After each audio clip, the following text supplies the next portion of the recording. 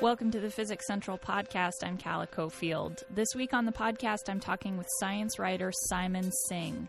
His latest book is called The Simpsons and Their Mathematical Secrets. It may come as a surprise to many viewers, but The Simpsons, one of the most successful television shows in history, has been consistently sprinkled with mathematical references and jokes.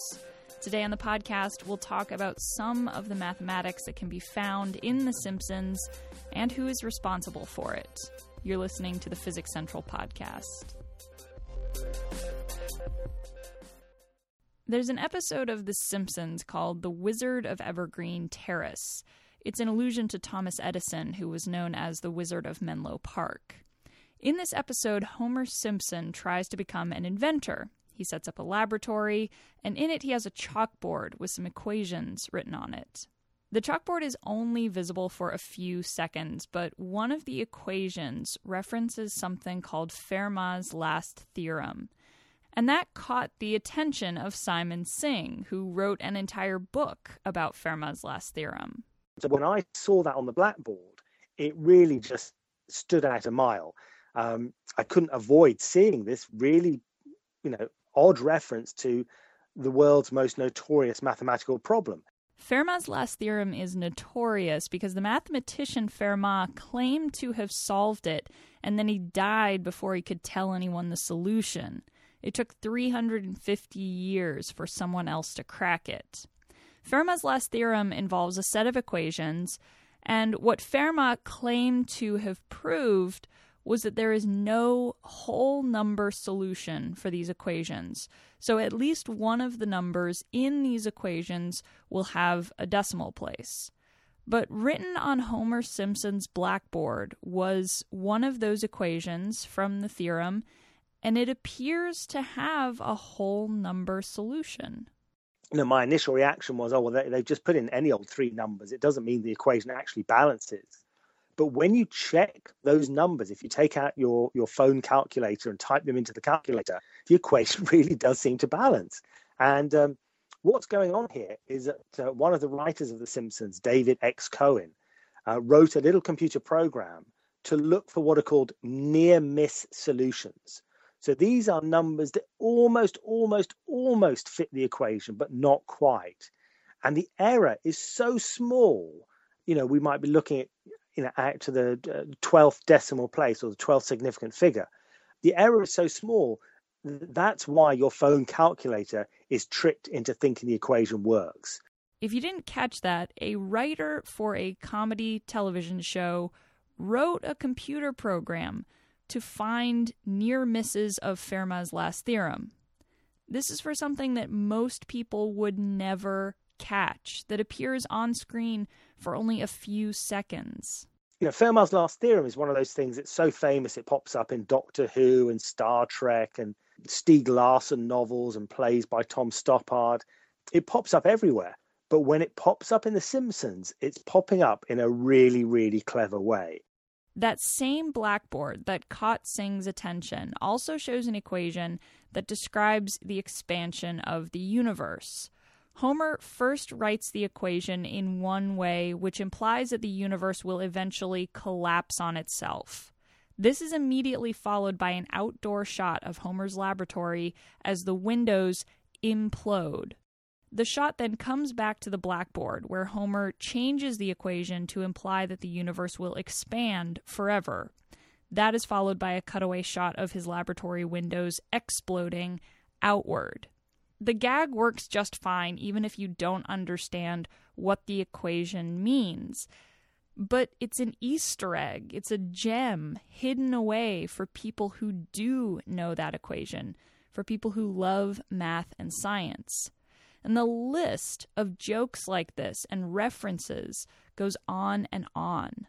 Oh gosh, so there are so many examples. In the very first episode, an episode called Bart the Genius, there's a reference to calculus. The teacher writes up a joke, in fact, about calculus, which I won't bother recounting. But unless you understand calculus, you don't get the punchline. So who are the people responsible for the prevalence of mathematics in The Simpsons? And why do they do what they do? So the very first series of The Simpsons had a whole team of writers.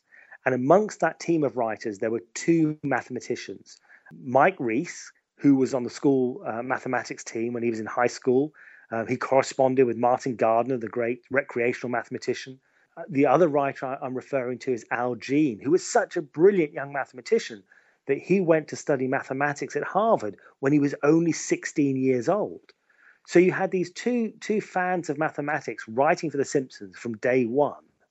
And they started putting these jokes and references to mathematics in the show. And these aren't just any two writers. And they weren't just there on the first series. They've been there on pretty much every single series. And Al Jean runs the show now.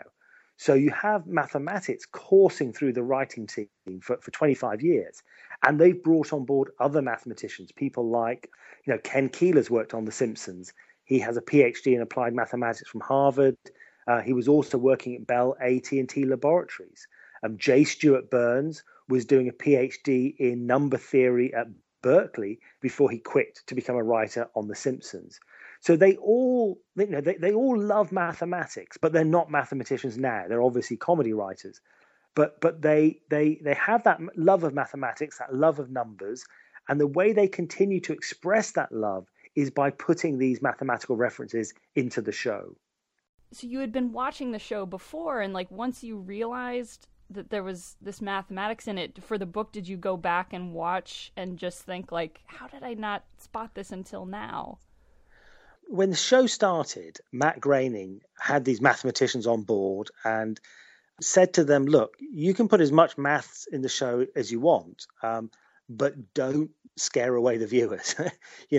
A lot of people are a bit scared of maths. And so this show is supposed to be about jokes and it's supposed to be about storytelling. So let's focus on that. So the mathematics, when it does appear in the show, is hidden away or appears only momentarily. So this is probably why most of the math references in The Simpsons are very subtle. Oftentimes they aren't even presented as real jokes. They're just part of the scenery. Take, for example, that the movie theater in this fictional world is called the Springfield Googleplex. That name was chosen in 1992, a decade before Google became the name of a search engine. A Google is a number. It means 10 to the power 100, or a 1 followed by 100 zeros. A Googleplex is 10 to the power of a Google. There are so many zeros in a Googleplex that if you tried to write them all down on a chalkboard, it would require a chalkboard bigger than the known universe. I should say that sometimes when the mathematics is fairly straightforward, like pi, we all know about pi, we can all relate to pi. Pi appears in about 6 different episodes.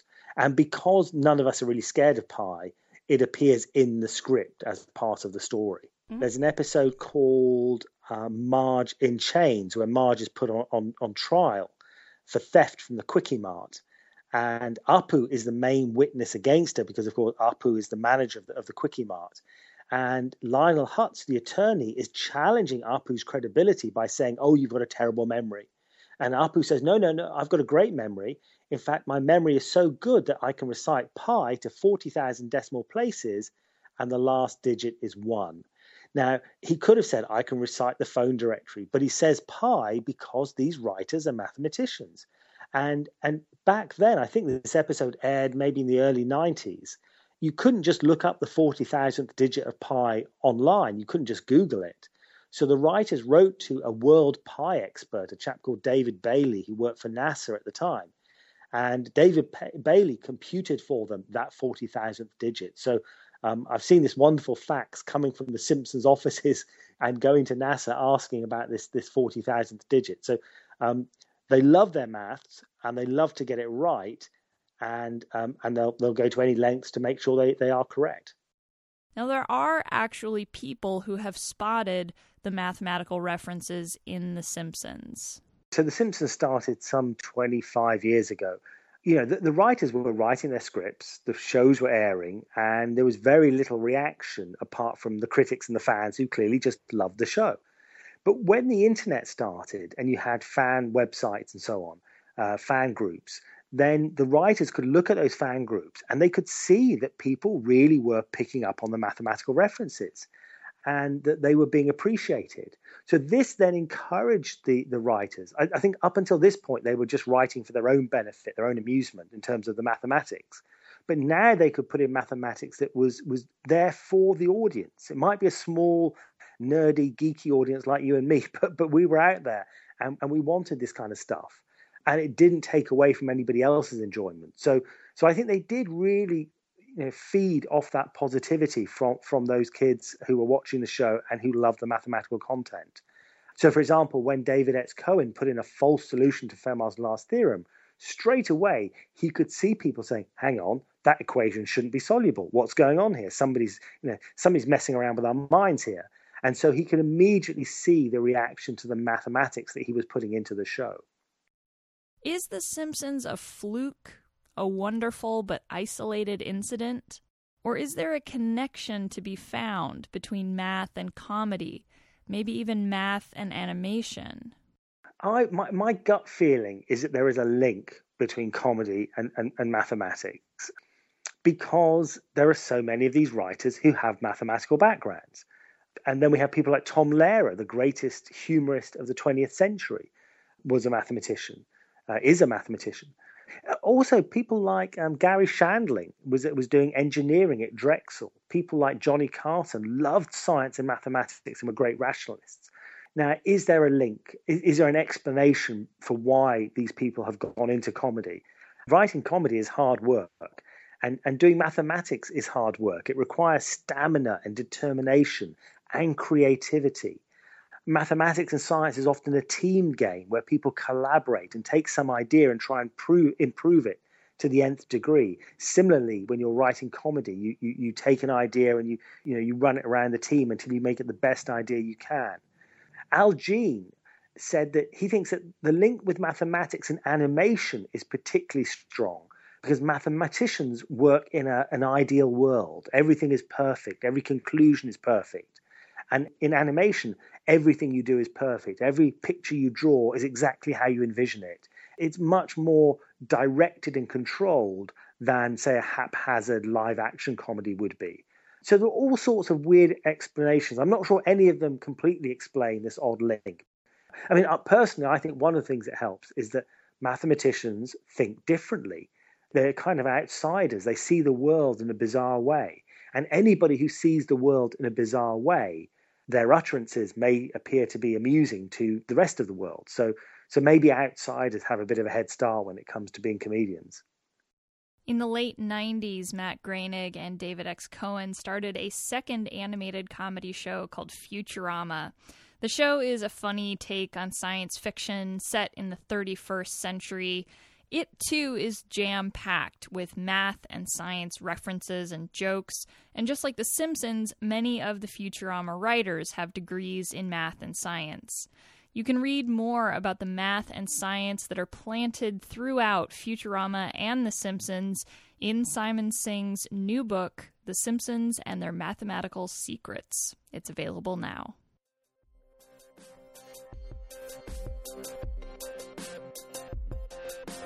I'm Calla Cofield. You've been listening to the Physics Central podcast. As always, you can find more podcasts, our Physics Buzz blog, resources, and so much more at physicscentral.com. Tune in next week for more of the Physics Central podcast.